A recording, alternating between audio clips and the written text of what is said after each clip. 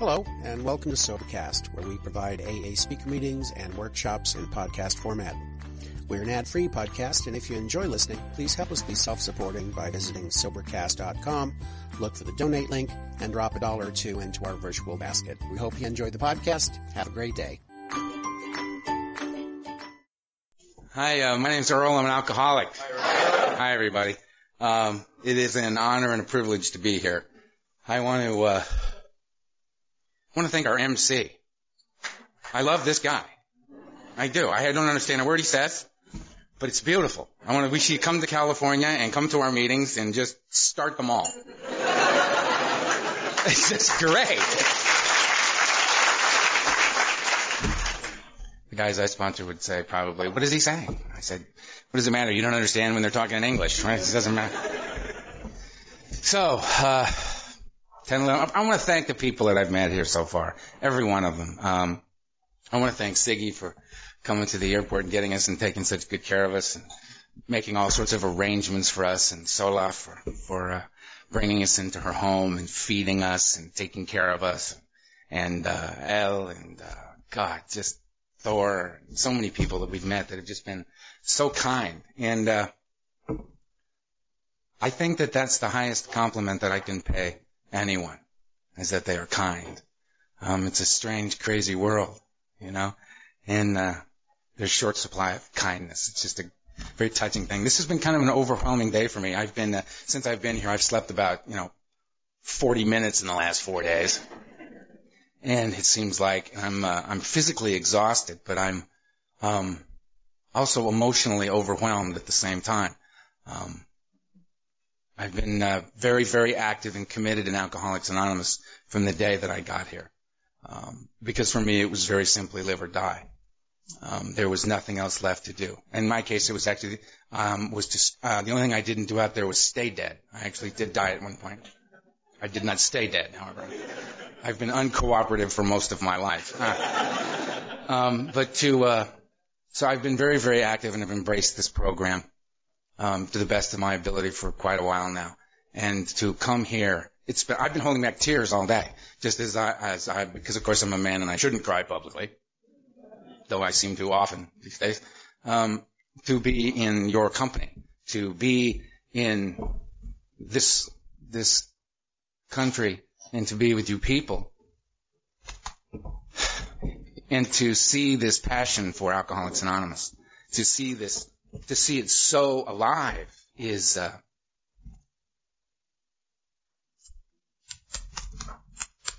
have nothing here I have questions.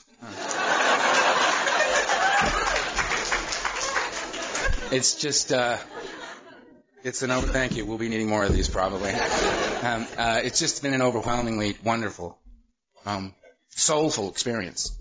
Touches my soul. So, 10, 11, and 12. Just kind of to pull it all together. Step 1 is, what's the problem? Lack of power is my dilemma. If that is my problem, what is my solution? Step 2. Thank you. A power greater than myself that could restore me to sanity, soundness of mind, relieve me of the obsession to drink, the thing that keeps me from being comfortable sober. I had been comfortable in my life and I had been sober in my life, but I had never been both at the same time. To bring these together seemed to be an unreasonable goal. It seemed unreasonable to me that if I could just not go back into the madness, this would be a deal that I would take. But the idea to walk the earth a free man, to be comfortable sober, I suffer from an allergy of the body and an obsession of the mind. I kick and I come to AA and I think, like most alcoholics, I'm better now. I no longer am in the throes of a physical phenomenon of craving. Yet the greater aspect of my disease is in still full effect. The obsession of the mind. In the book it says the persistence of this illusion is astonishing. Many of us pursue it to the gates of insanity and death. I am a gate guy. I go right to the gates. I have been in mental institutions. I have been tagged. I've had a toe tag on. Dead boy. And for me, it's not about stopping drinking and using. It's how do I stay stopped?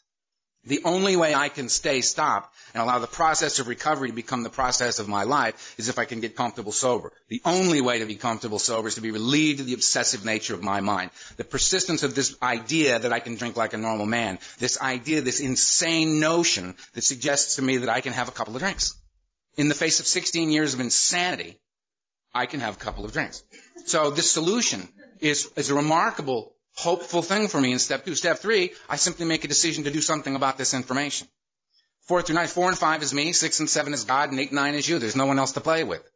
Right? I do the work. I clean my side of the street first. I look at me. It's an interesting thing that if I choose this as a path, this process of recovery, if I choose to walk this path before me, I engage in this journey with the understanding that it's not about the destination. It is not about the destination. It is about the journey. It is about the path that I walk, that process. Being a person who's all about immediate gratification. I want to get high now. How much would you like? How much do you have? May I have it all now?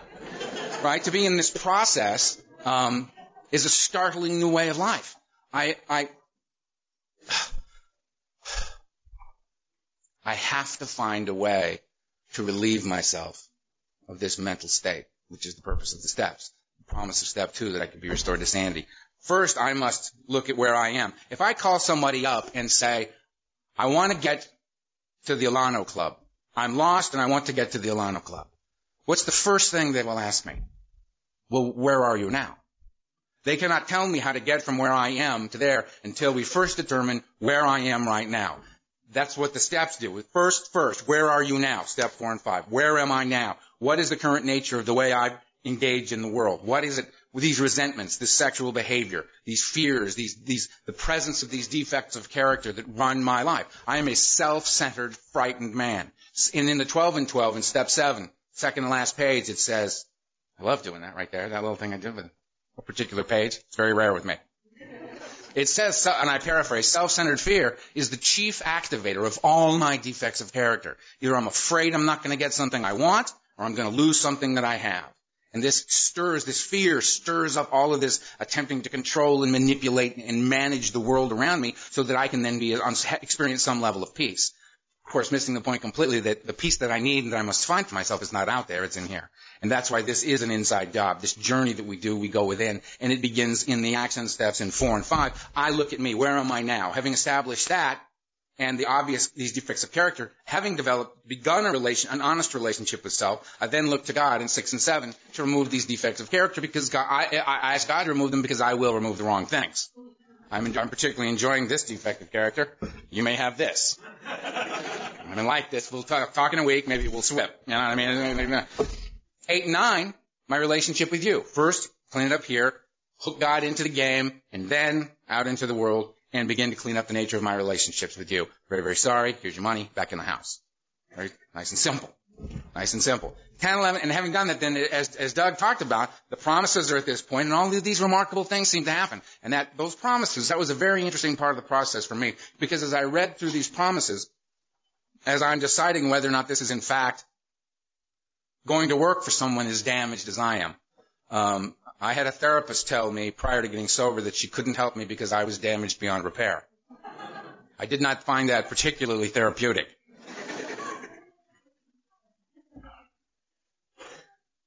One of the promises was, you will not regret the past nor wish to shut the door upon it. And I said, stop right there. That can't happen for someone like me. If you have lived the life that I have lived, if you have done the things that I have done, you would know that I will always regret my past. I will always wish to shut the door upon certain aspects of my past. That's not, and you know what, this A&A thing you got here, this sounds good. Best thing that's come across my path so far, and I'd love to do this. But let's just take that promise and take it off the table. Because I'll take the deal without it. You keep that promise, and I'll take what's left. Because I don't want to get to that point in this process knowing that can't happen for someone like me. I don't want to get there, have that not happen, resent you all so significantly for that, for leading me to believe that something like that could happen to a person like me. And have that resentment fester within me, and then I'm going to go out and die. So let's just take it off the table now, so that I don't have to face that later on. And they, of course, did what they usually did, which was they said, thank you for sharing, Earl. Now let's just move on. They ignored me completely. And I'm here to say that it has in fact come true for me. I do not regret my past, nor do I wish to shut the door upon it. And that is beyond my wildest dreams. I'll talk more about that tonight. But in 10, having completed the first 9 steps, in 10 it says, continue to take personal inventory, and when wrong, promptly admit it. it was at this point that I realized, well, apparently I'm not done with everything that's come before. The fact that I've cleaned it up, the fact that I've looked at it, the fact that taking these actions has created a change in my life, it has changed me. I'm beginning to function differently than I did before. I'm beginning to see it coming and change my behavior and not create more information for the fourth step necessarily. It's slowing down. But the fact is, I've really only just scratched the surface. I've scratched the surface. There are worlds within worlds here. This thing goes as deep as you want to go with it. And I had scratched the surface, and what 10, 11, and 12 suggest to me is, please continue. Please continue. Do not stop. Continue to grow. Continue to change. And I thought, well, what do they want from me here? I mean, good Lord. Right? I mean, I'm one of those guys that the financial amends for me. I looked at the financial amends I had when I got here, and I thought to myself, I've got to get married soon and begin having children so that I can then pass the remainder of my debt on to them when I die. Because this is going to become a generational thing, paying off my debt. It was just so insanely huge. And I did just as Doug suggested we do, I began writing little checks and having conversations and making amends and little checks going out. When that one got paid off, that $10 off of that got popped onto that one, and then it just started to really move, And as I stayed sober, oddly enough, I became surprisingly employable. And jobs got better and better, and I was making more money and paying off more debt. And when confronted with huge debt, when confronted with seemingly hopeless odds, right? I went to my sponsor and I said, I'm willing, but this can't be done. There's no way I can successfully complete this. It blocks me from even beginning. And he asked me one simple question. He said, how free do you want to be? How free do you want to be? And I said, I want the big buzz here, man. I want to be free. And he said, then begin. Then begin. Again, the path, the journey. Begin. Become the person who pays his debts, as opposed to the person who figures out a way not to, who makes it about them or that or this or the other thing. Just become the person who pays his debts. If you owe $1 million and you've got $2 in your pocket and you give $1 to that individual to say, now I only owe you a string of 9s. That is true, isn't it? And the action of addressing has taken place. I don't think the universe particularly distinguishes between 10 cents or $10,000. You owe what you pay it. You take the action of engaging in the process, and you take the action of engaging in the process. You are in the process. And to the degree that you can commit to that is the degree that the freedom comes. That was my experience. 10 says to me, I continue to take personal inventory, and when I'm wrong, promptly admit it. The assumption there is that I will be wrong. That I'm going to screw up. I am a flawed man. I stand before you, a horribly flawed man, right? Who is on a process, who is growing and healing and changing and doing the best that he can along the way. That's who I am. That is who I am. We are not saints. The point is we are willing to grow along spiritual lines, demonstrating the willingness to grow along spiritual lines. I am terrified of flying. Not bothered by it, not mildly disturbed, not uncomfortable with it, terrified. I am a terrified flyer. Plane leaves the ground, and my first thought is, this is wrong. It's wrong. I don't think God planned on little metal cylinders with jets strapped to them and just careening across the skies all together with a bunch of people who don't seem to understand because they're all fine. As you can see, sitting next to me on a flight's an interesting experience. By the time we land, I will have you terrified. You will understand what's actually going on here. And I do that. Why on earth would I do that? I get to demonstrate on a regular basis that I'm willing to go to any lengths because I love Alcoholics Anonymous and I love the gifts that have been given to me as a result of this. So I get off planes shaky but humbled by the experience that this is what God has chosen for me. I'm not, some people like Doug said, Doug loves it up here. Doug gets up here and he's happy and he's so comfortable. He's just great, right? Loves it up here. I'm one of the ones that doesn't like this. I have never liked this. I do it all the time, but it's not my idea of a good time. I never said a word in Alcoholics Anonymous for the first 2.5 years that I was here. I didn't say a word. I did not share. I did not do any of that. I had a sponsor. I took direction. I had commitments. I cleaned up meetings, but I did not share in Alcoholics Anonymous because I was afraid if I told you who I was, you would send me away because you looked like reasonable people, and that's what reasonable people would do. You go. Right? How wrong I was yet again. And the only reason that I did share is that my sponsor directed me to do so. And it's turned into this somehow. You know, it's very strange to me. Every time I get up, Carl laughs at me because he says, every time I get up, there's another friend of mine who says the same thing. Listen, if you listen to the tapes of me when I get up, the first thing you hear is, and usually Carl says, I put my hand on my face, like, how did this happen? Wasn't my idea. 10, I must continue to take personal inventory, and when wrong, promptly admit it. I am going to screw up. I have every defective character right now, standing before you. I have every defective character I had when I got here. Here's the difference. In the beginning, I was at the mercy of them. I did not know how long they would last or how deep I would dive into the defect. If I woke up and was slothful, feeling slothful, lazy, and didn't want to go to work, I didn't go to work. You know, it's like, I wonder what's going to happen because of this, you know, because apparently I'm going to be at home today. I have nothing to say about this. It just was in charge, you know. Wake up in the morning lustful. Like, uh-oh. God only knows what's going to happen now. Now I may experience those same things, but I am no longer at the mercy of them as a result of the steps. I have tools that I can use to address this. I do not stay in the defect as long, and I don't go as deep. Sometimes it's just a blink of an eye. It's just a flickering. It's just a breath. And then it's gone. Other times it'll get a hold of me for a little while, and then I'll, you know, become aware of it because consciousness expands as you come here, as you participate in this. You take these actions and you change. And I become aware of it. And I can stop myself and make direct amends, right? I can stop myself and apologize. I can correct the behavior. I can stop in the middle of a sentence and go, you know what? That was crap. I'm going to start over again now, right? People in AA go, cool. Normal people are a little troubled by that when you... How many personalities are there in front of us today? But I can move forward. I can move forward. How free do I want to be? Do I wish to be restored to sanity, soundness of mind, relieved of the obsession to drink and use, so that I can be comfortable, sober, and walk the earth a free man? This is what I want. Can I find a way to bring passion to my life? Because when I got here, I was a hopeless man who was dying. I was soulless, I was dark, and I was alone. How can I come back and re-engage the human race, a God, have some acceptance of self, and move through this light? How can I have that? 10, 11, and 12 allow me to continue in this process. 11, I seek God. I don't sit at home waiting for God to call. Show yourself to me, and then I will believe. Bad game. Bad plan. Right? I seek God. How? Through prayer and meditation. What do I pray for? Knowledge of His will for me and the power to carry that out. Period. That's me. I pray for knowledge of God's will for me and the power to carry that out. I figure anything else minimizes that.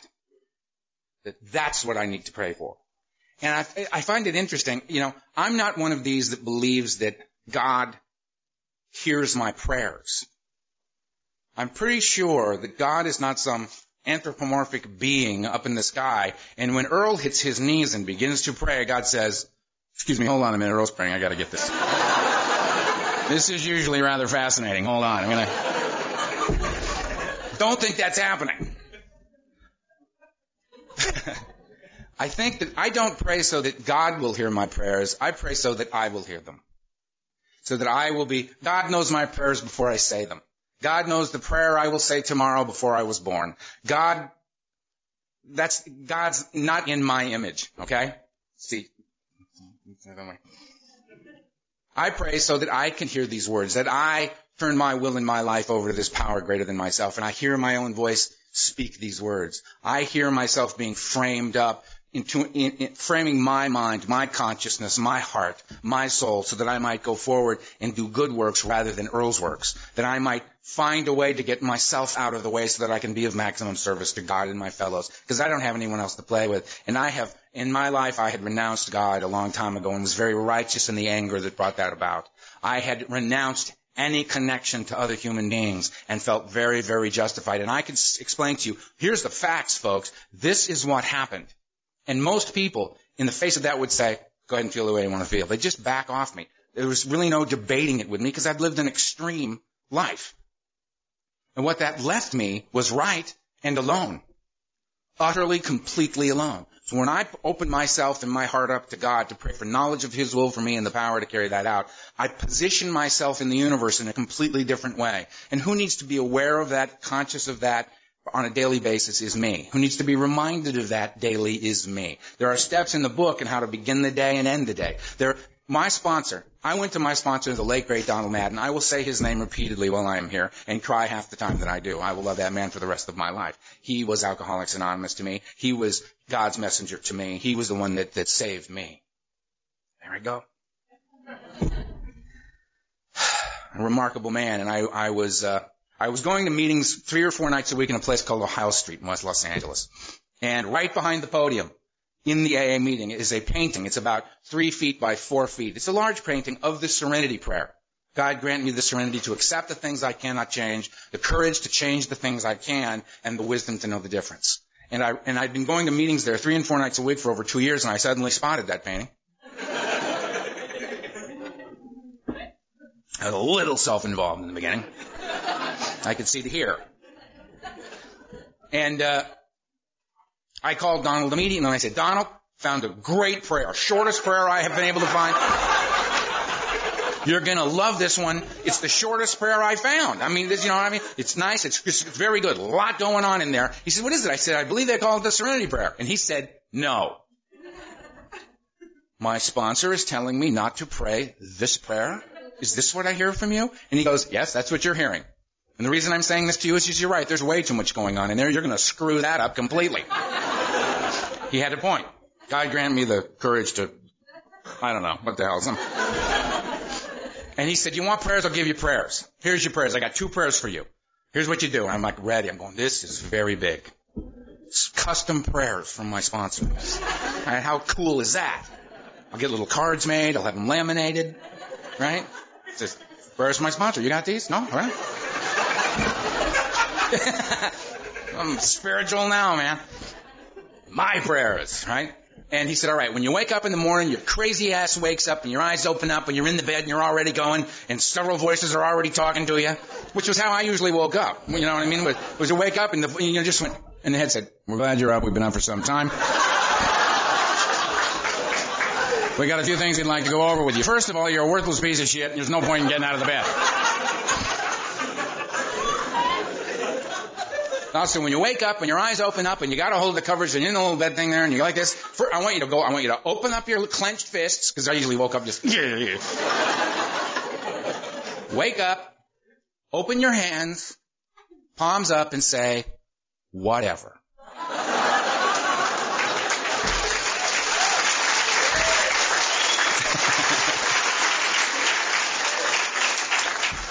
You're starting to love Donald too, aren't you? Yeah. And I thought, great, got it. And I'm thinking to myself, don't forget, whatever. Okay, I got whatever. And he goes, okay, and when you get to bed at night, I want you to get in the bed, grab the covers, pull them off your crazy ass head, right? Put your palms up like this and say, enough. And go to bed. And I got it, enough. 3 days later, it's like 9 a.m. I've had my hour of sleep that I'm getting at this point.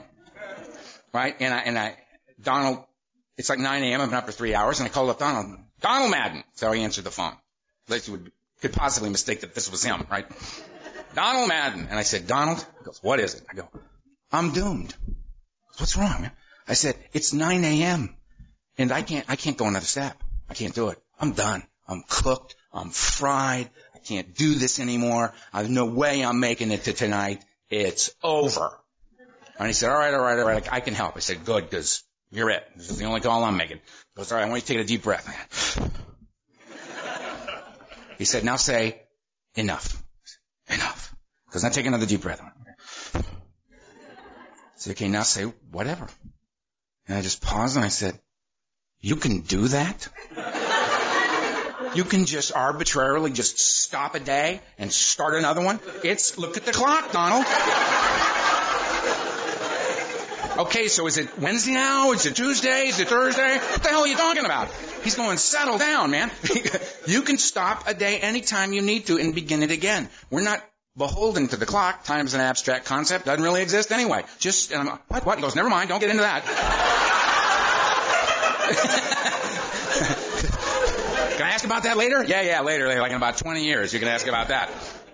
Just stick to simple. It's nice for flowery. It's nice for ornate. It's all, but for us, my belief is for me, it must be simple. Ultimately, at the end of the day, this must be a simple program. Not easy, but simple. It must be simple. It is a magnificent thing to pick up the book and just rip it apart. Get into the words. Get into the stuff. Read the white part. You know, just read lots of the white part and wrestle with all of this. I love that. I think it's terrific. The end of the day, it must be simple. Because you don't grab the new guy and say, okay, we're going to get into the concept of God now. This is going to take about 12 hours. Listen closely. All right. First, we'll get into the Jesuit expression of God, and then we'll go into the Benedictine monk. And then, no, it's do this, do that, do this. What I know about Alcoholics Anonymous will never keep me sober. Ever. What I do will. It's a program of action. I must take these actions. The action of prayer and meditation. I pray for knowledge of God's will for me and the power to carry that out. Why do I meditate? To quiet the mind so that when the answers come, I can hear them. Because the answers don't, God has stopped calling me on the phone. He used to. Enough methamphetamine, enough cocaine, you get calls from God. Or he'll just send messages through the radio. When you're driving the freeways, decoding license plates so you'll know what channel to turn to get the message from God. That's all stopped, right? But the answers come in the form of a thought, a feeling, an intuition as I pray, as I meditate, as I quiet my mind. Meditation, I had a great discussion with Bubby. Is that the right way to say your name? Right? There you are. Yes, it's the right way. We talked about meditation last night at dinner. We had a fight, we had a meal, we had a meditation talk. It was a well-rounded evening. And the fight was really no big deal. Where I come from, if there's no blood on the ceiling, it was fine. It didn't go bad at all. We talked about prayer and meditation, and he asked me, what do you think of it? I said, well, meditation for me is for the body to be still and the mind to be quiet. With this understanding, it is not the nature of the body to be still. The body is designed for movement. It is not the nature of the mind to be quiet. So when I meditate and I sit and I ask the body to be still and the mind to be quiet, my body and my mind resist that at every possible turn. I say you can do a meditation counting from 1 to 4. Breathe in 1, breathe out 2, breathe in 3, breathe out 4, and then just go back and start. And that sounds very, very simple and monotonous, doesn't it? It would be monotonous if you got to 1 through 4 several times in a row, but no one does. Not honestly. You sit down and you go, okay, long-term sober, spiritual guy, good. This is going to be good. It's going to be excellent. All right. 1. My back hurts a little bit. Oh, shit. Okay, let's try that again. Okay. 1. Woman is very attractive. Okay, right. 1. My leg hurts now. Oh, Jesus Christ. And you think, I'm terrible at meditation, right? No, you're not. No, you're not. Because you're looking at it the wrong way. It's not about staying still and staying quiet. It's about having the willingness to recognize and acknowledge without judgment what the mind does and what the body does. And then to just come back. It isn't this. It's this. It's this. Center. It's this. We come back to the center. We don't present from the center. We come back to the center. That's what it is. So I just acknowledge, I'm being lustful. Again. Come back. I'm self-centered. Come back. The hindrances. I'm self-doubt. and not self-doubt. Bad self-doubt. Lust. Bad man. Screw that. It just is what it is. How uncommon for a human man to have doubt or fear or lust or envy or greed. How unusual. To just see it, that it's there, and not judge so much judgment. I have one New Year's resolution every year. Less judgment, more tolerance. Less judgment, more tolerance. Because they say ours is a code of love and tolerance. But for the rest of the world, it's love. Love. What's it all about? It's all about love. Give love. And that's a beautiful thing. For us, it's love and tolerance. I think they knew who they were talking to. We're going to have to kick tolerance right up there with love, because I am by nature intolerant. I'm intolerant of myself and of others. It's the nature of being self-centered and afraid. How could I not be? So to meditate and to get out of the judgment of the thoughts of my mind is to just see them for what they are and come back and come back and come back. And you find what happens as you continue in this seemingly meaningless process is an internal change begins to come. And you become to, as the book suggests, rely upon intuition. Right? Rely upon intuition. Not to lessen the self-doubt and to know that there is a consciousness beyond mine. And if I can get myself out of the way, I can tap into it. And I can direct my life in accordance with that, which I think is much more of an concept of God's will than mine. Right? 12, how long am I going to? I got a while. Okay. 12. Didn't I just say that? All right. Oh, good. I was here, I was gone, I was back. It was quick. 12. Having had a spiritual awakening is the result of work on the steps. The result of work on the steps. That was the whole point. To be restored to sanity, soundness of mind, to be relieved of the obsession to drink and use, to walk the earth a free man. Having accomplished that, having had that experience, is direct result of working these steps, taking these actions that were outlined before me, I can now practice these principles that are found in these steps and carry the message to the alcoholic who still suffers. I can practice these principles and carry the message. Third side of the triangle. I'll get into that stuff later. But I can be of service. How can I help? How can I help? Not because I'm a good guy, but because I want to stay sober. Whatever motivates you. I mean, I love it when people explore the motivation. Geez, you know, am I ready?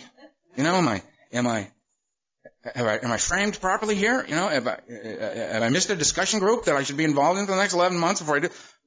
Finish 12? Great. Now, you can't keep it unless you give it away. One of the great brain twisters of AA, right? Be of service. Donald Madden said to me, I will give you everything that I have. I will show you how to live a completely, fundamentally different life. The only thing that I will ask of you is that when you catch this buzz, which I'll talk about later, when you catch the buzz, you must now run and give it away to the guy walking in that door. Because there's a new wave of insanity washing up on this beach every day. And you must take your turn in this human chain of recovery. You must take your turn. And I said, okay, I will. And I've been honoring that promise to him every day since the day he died. And I will, hopefully, God willing, and I believe he is, I will be honoring that promise for as long as I live. It's the grace in life. It is. You think you caught a buzz getting sober. Give it to somebody else and watch those dead eyes light up across from you. I've been high on everything there is. Everything. Everything. And there's no buzz like that. No buzz like that, watching somebody come back from the dead. So I am of service. I am of service. Out of self, service, more God. Out of self, more God. Out of self, more God. Get Earl out of the way. Get me out of the way. If I spend most of my time getting me out of the way, I get much more done in life. Strange thing. It's a strange thing. Well, if I'm spending all this time getting me out of the way, once I'm out of the way, now what the hell do I do? It presents itself. I mean, we were having a discussion the other day, and I'm saying I read a quote from some woman who was saying, to feel useless is so silly. Because there is so much to be done. There is so much to be done. And the interesting thing about this for me is that in terms of the steps, the understanding, the realization that comes as a result of me, God, and you in 10, 11, and 12, continuing the process that I've begun in here, to scratch the surface, to wrestle with these concepts, to claw deeper, what happens is that everything flips.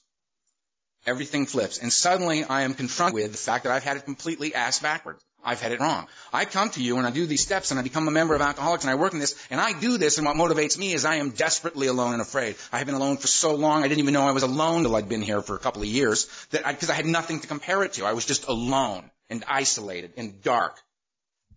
And suddenly I remember calling my sponsor up and saying, and I was upset. And I called him up and I said, Donald, something has gone terribly wrong. And he said, what is it? And I said, I love you. And I was serious. I swore on a mountain in Mexico in 1974 I would never, ever love another human being again as long as I lived. And I would never, ever tell you who I was, so there's no way you're going to love me. This is Earl. You like him, you don't like him, it's got nothing to do with me. I'm out. I'm out.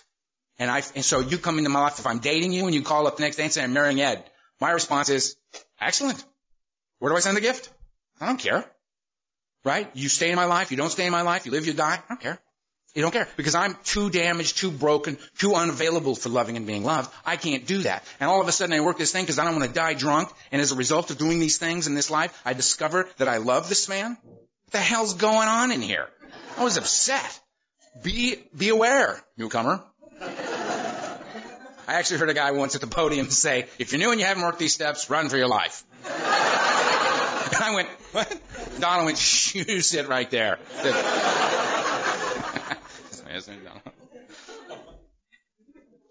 What am I talking about? It's backwards, man. I thought if I came here and I loved you, then you would love me. If I was honest with you, then you would love me. This would be my reward. This was what I sought.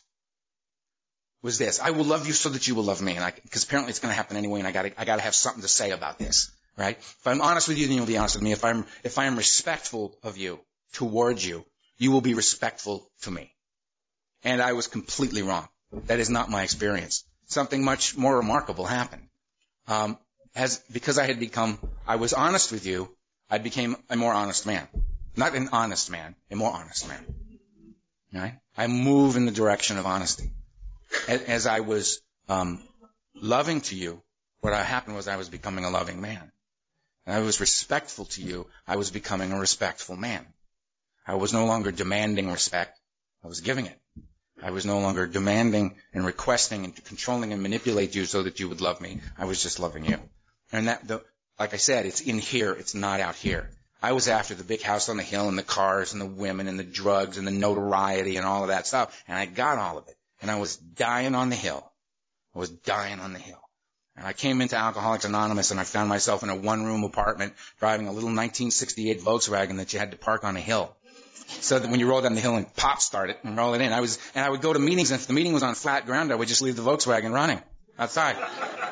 I was the only guy in AA that knew you got 2 hours to the gallon. I would just run out there, and people would come out, and nobody would steal it. I mean, it was worth like $1. And that's how I got here. Destroyed. And it was, and the happiness that I experienced in those first few years of my involvement with Alcoholics Anonymous is with me today. It's because I learned the car is never going to make me happy. I will not know true happiness from an automobile or even a pretty woman or a kind woman. I will not know happiness over there. I will not, the money, right? Now, do I seek money, property, and prestige? Sure. I'm alive. It's what we do here. We play. So I play the game, and I have a lot of fun, and I do all of that stuff. But what I have to remember always is that it doesn't come first. It can never come first. These things will not make me happy. What makes me happy is the inside work, the inside job. Do I have a relationship with the power greater than myself? Do I have moments in my life where God is like my breath? Yes, I have those moments, right? And they sustain me, right? Is it more important to me that I am loving towards you than you towards me? Yes, it is. Because I have seen the benefit and the value of that. It's the inside job. I wish to know peace. I wish to know, I want the ease and comfort that came with those first couple of drinks that was talked about. I want that. But I can't get it out here anymore. I've got to go in here and do the work. If I want it, I got to come get it. I got to come get it. I got to take the actions. Sitting in the back of meetings and listening to other people talk about their experience and their journey is a lovely experience, but it will not sustain me. I must engage in this 12-step process. I must act in defense of my own life. And the cool thing about this is I'm going to have to get sober somebody else's way. If I come in with my consciousness, which is when you kick and come in here, alcoholism is in full effect. This isn't about alcohol, it's about alcoholism. It's in full effect. The obsessive nature of my mind is in full effect. I work the steps to address it. When I do that, I am transformed as a result of these actions. And I begin a new process and a new path. Make sense? You with me? Thank you. Yes, go ahead. If I engage in this daily reprieve, if I do all 3 sides of the triangle, I'm in good hands. I'm in good shape. There's a line in the book, again, that's rarely looked. I mean, we see it so often. We hear it so often, we just kind of glance over it, It's where a lot of us just check out for a little while in a meeting. When they read a portion of chapter 5 in the beginning of meetings, the first line is, rarely have we seen a person fail who has thoroughly followed our path. That's some very good news for a hopeless alcoholic of my type. That's very good news. My concern is, what is thoroughly? What is thoroughly? The steps are designed to relieve me of the obsessive thinking. The steps are designed, now that I'm physically sober, to come in and be comfortable, clean, and sober, to be relieved of this obsessive state of mind. That's what they're for. That's their purpose. But there's more to the game, isn't it? This thing of sponsorship. I do these 12 steps. I go to meetings a lot of times, and they say to guys, in the meeting they go, is there anyone in here with over a year of sobriety that has worked all 12 steps? Would you please stand? And all these people stand up, and they say, for you newcomers, here's sponsors that are available for you that have worked all 12 steps. We know you can't give away something you don't have, so here's the people that have it. Here's the people that have worked all 12 steps and are now willing to take you through that process. Get their names and numbers, hook up with them, right? And I think, there it is. Sponsorship. Being a sponsor. Being available and willing to take someone through this process that was so freely given to me. People ask me, well, what should a sponsor be? The only reason I'm talking about this is he asked me to. Carl the Sober. You have Eric the Red, now you have Carl the Sober. who's a very dear friend of mine, and I love him dearly. And you would be very proud of your Carl if you saw the work that he does in the United States, if you saw the service that he provides. It's really remarkable. It's an honor to know him. Sponsor's job, in my opinion, is to take somebody through the steps. And you got to understand, this is all just my opinion. Somebody else will get up and say the sponsor's job is this. Somebody else will say, oh, it's more like this, or oh, it's more like that, and it's more like that. And nobody's wrong. It's just great. I mean, I love, and you'll see people actually get to the point where they're going to come to blows about these conversations. And I think, isn't this great? Alcoholics stand up squaring off over the process of recovery. It's so important to them. This isn't about getting it right. It's about doing it. Doing it. A good way to do it is I went looking for a sponsor. I thought, they said, what's a sponsor? I said, what's a sponsor? They said, a sponsor is somebody who's got what you want. I said, well, I would like to drink. So maybe it's a little early to be throwing the ball back in my side of the court, you know what I mean? And I've since come to believe that what I want a sponsor who's got what he wants. Because I think that's a very good definition of happiness, wanting what you have. Wanting what you have. So it less and less and less, it became about the kind of watch he had on, or the car he drove, or the money he had, or the house that he lived in, or his standing in AA, or his social status, or any of that crap. What it had to do with was the light in his eyes. That's what it had to do with, was the light in his eyes. And that's what I wanted. I'm this crazy lunatic. Donald Madden got up and spoke in a meeting, and he was insane. This was a man who was committed to 23 mental institutions. He's the only person I've ever known who was evicted from the nut house. They said, you have to go. You have to go. If you don't leave now, you'll be one of the ones that never leaves. You have to go now. And they spit him out into AA, where he became this incredible, alive, passionate man. He wasn't afraid to let you know that this mattered a great deal to him. He was very upfront about the fact that he cared deeply about Alcoholics Anonymous and about this path. And it was evident in every day of his life and the number of men that he was there for. And I became one of them. And I went up to him and I asked him, I said, will you sponsor him? And he said, yes. And you don't have to like what I say. You don't have to think it's a good idea. You just have to do it. And God bless him for that, because it just took so much crap off the table that I was digging in my pockets to put it on the table, and he just removed it by saying that to me. You don't have to like what I tell you. You don't have to think it's a good idea. You just have to do it. It's a program of action. It's a program of action. That's what will get you what you seek. See, like I said earlier, you got to get sober somebody else's way. I cannot bring my consciousness, my alcoholism, right, in here, the obsessive nature of my mind in here, and use my experience. My experience is getting loaded hourly. And I'm going to come in here and use that consciousness to work this? Doomed to fail. I've got to find this guy who has what I want already a little further down this path, who was willing to share it with me, sponsor, who's willing to share it with me. And then when he gives me direction and suggests that I go this way, and it makes no sense to me, the fact that it makes no sense to me is irrelevant. All that matters is that I'm willing to do it. And by doing a contrary or new action, an action contrary to my old thinking, which is what didn't get me to AA, it almost kept me from ever getting here at all, right?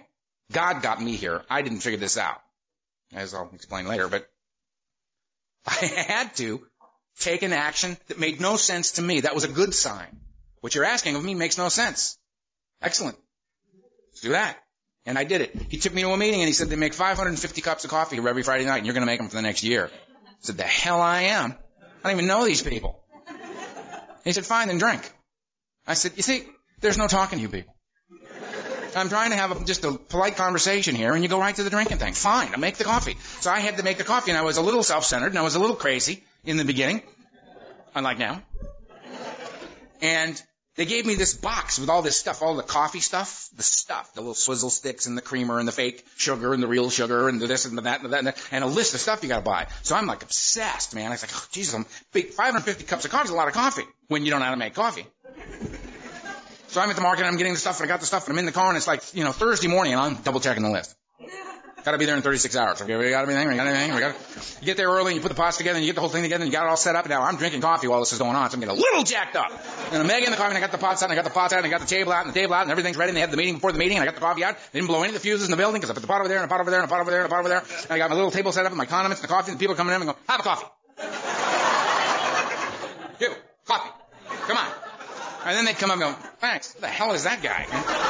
And they get the coffee and the swizzle thing, and the guy put the swizzle stick down on my condiment table. Bro, does that look like trash can to you? You want to pick that up, please? It's like, dude, sorry. All right. By the end of the meeting, I'm just like a parrot in the back of the room. Up till 4 o'clock, in case anybody wants to call me and find out how I made that great coffee. And you know what? I would leave Friday night after that meeting thinking, I feel good. I feel good. I can't explain it. Because I couldn't put together, you go to a meeting, sponsor says get a commitment. I think, I'm the new guy, I'm the grunt here, right? So I get the job. I have to serve these people their coffee, because I'm the new guy. So everybody can come in and go, give me a cup of coffee, new guy. You over there who knows nothing about recovery, bring me coffee. Thanks for pointing that out. I've heard something about a 4-step. What's your name?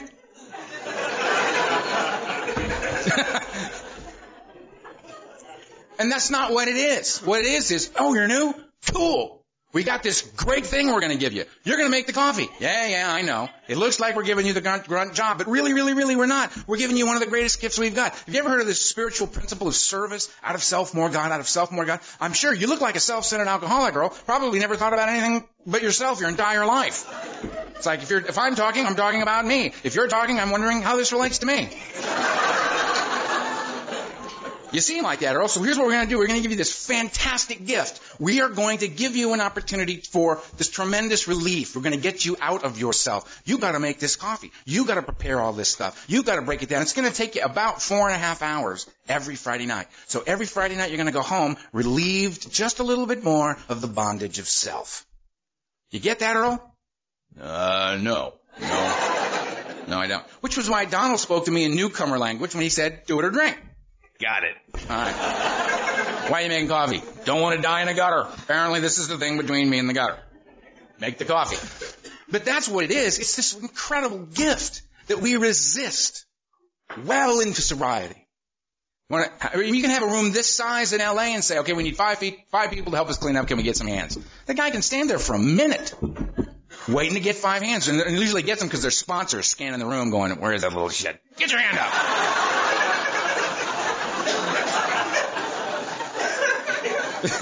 Guys in the back ducking behind other guys so their sponsors don't spot them. Jesus Christ, get your hand up.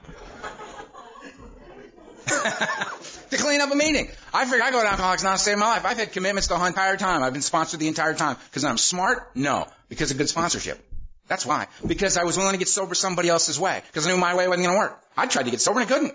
Could not get sober. I had to do it somebody else's way. I had to use their consciousness. If I'm taking the contrary action, I'm here and the guy says, make the coffee. Everything inside me says, screw you. I don't make coffee for people I don't know. I don't make coffee for me.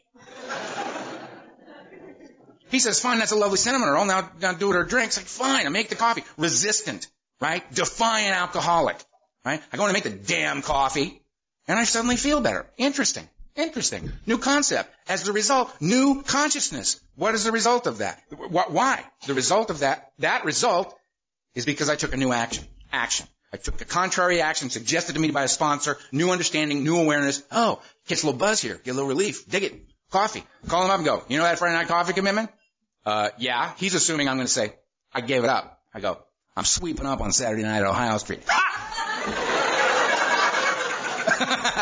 Fooled you, didn't I? Catching on, right? And then I got this commitment over here, and then the guy says they take out panels. I said, great, what's a panel? That's where you gather up 4 or 5 guys, and you drive them out to a prison or a nut house, and you go in and you talk to people that aren't listening. It's great.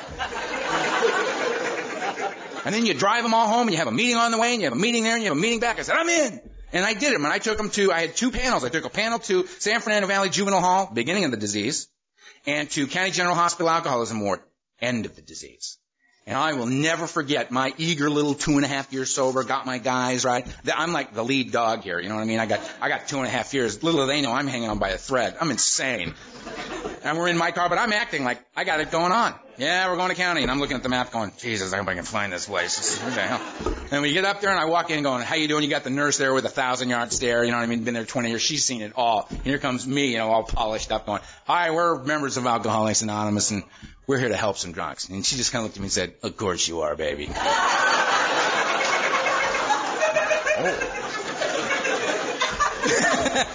In we go. See the guy laying in the bed. 5-point restraints. Arms, legs, head. He's in the bed. He's yellow. He's my kind of yellow, getting sober yellow, right? Looks like he's got a football in the bed, but that's his liver. He's dying of alcoholism. He's not getting out of there. He's not going to leave that place. He's not going to leave that bed. He's going to die in that bed. His liver's gone. He's dead, right? He just hasn't done it yet. He's laying in the bed kicking, detoxing. We got him in 5-point restraints. And I walk up and say, excuse me, sir, we're from Alcoholics Anonymous, and we're going to have an AA meeting. If you want, we can put the chairs around your bed. Put the chairs on your bed, and we'll just have the meeting right here with you. And he looked me right in the eye, and he said, why? I don't have a drinking problem. And it scared the shit out of me. Because I stood up from that bed, and I went, I have that disease. That's my disease. The difference, as Norm Alpe used to say, the difference between me and that guy is seconds and inches. Seconds and inches. That's it. That's it. Who knows? This man may have been a captain of industry, accomplished far more than I might ever hope to in my life. And alcohol took it all. Took it all, and it's now going to take his life. And he is still in denial. The shroud of denial just lays over him. Why? I don't have a drinking problem. I'm going to die from drinking, but that's not a problem to me. It was astonishing to me. And man, I left that hospital so grateful to be an insane little 2.5-year-old sober guy with a car full of terrified newcomers. We're all looking at me going, what the hell was that? What the hell kind of meeting was that you took us to? Is that like the dead guy meeting? What the guy?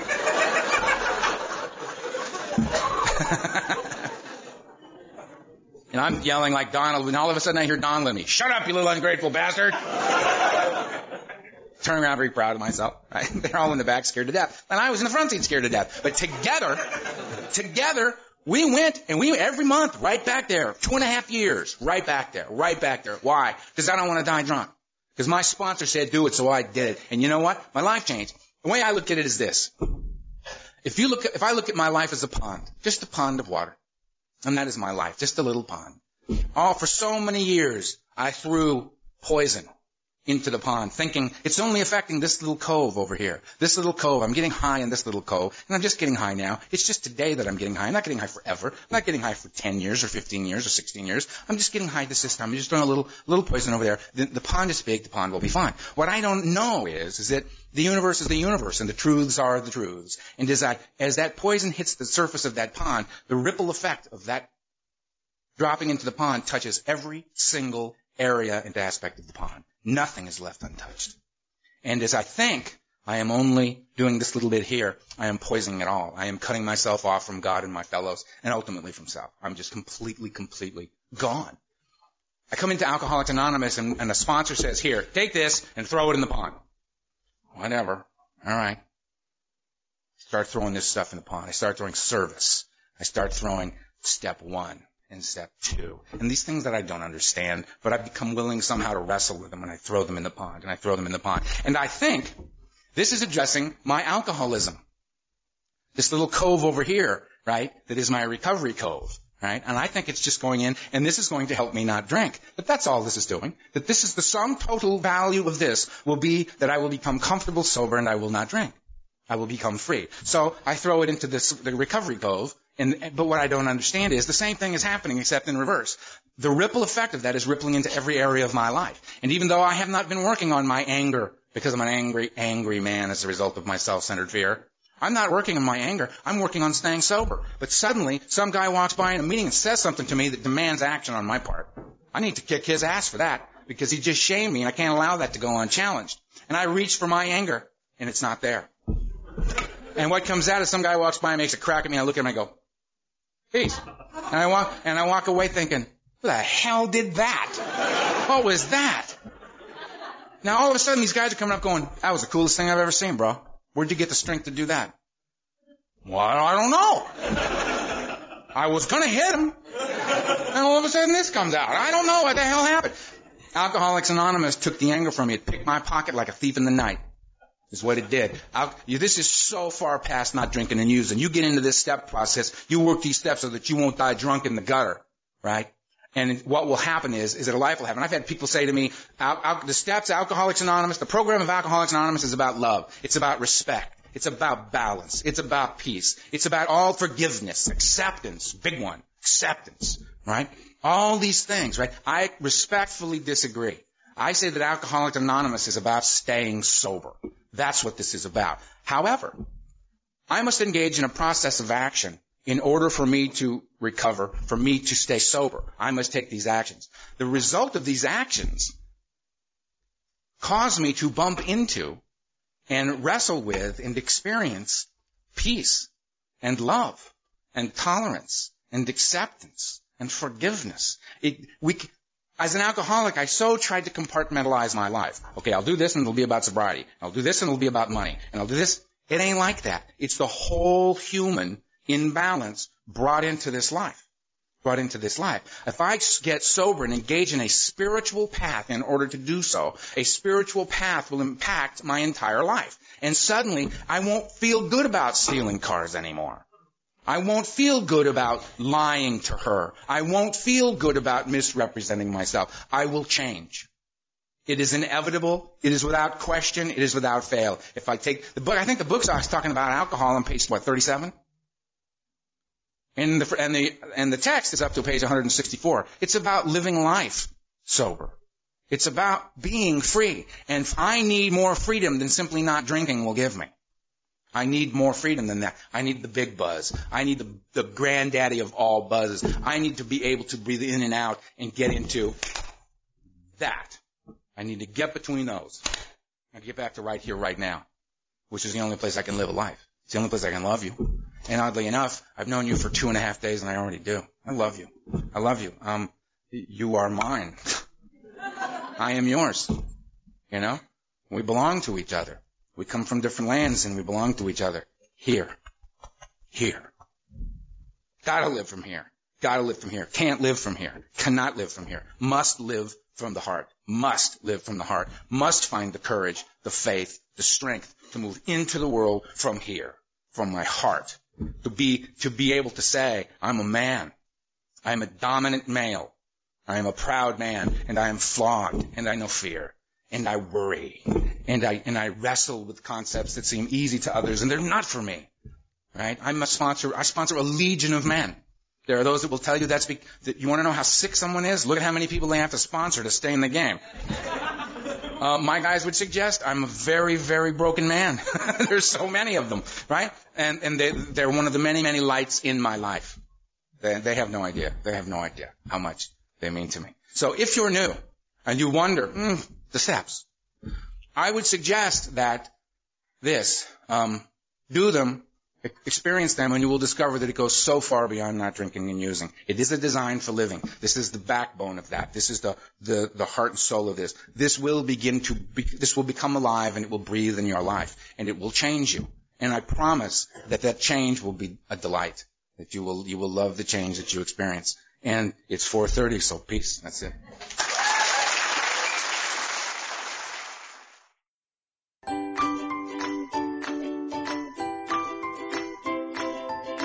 Thanks for listening. I hope you enjoyed the podcast. Sobercast is ad-free, and we'd like your help in order to keep it that way. So if you'd like to help us be self-supporting by pledging $1 or $2 a month, visit Sobercast.com and look for the donate links. Thank you very much.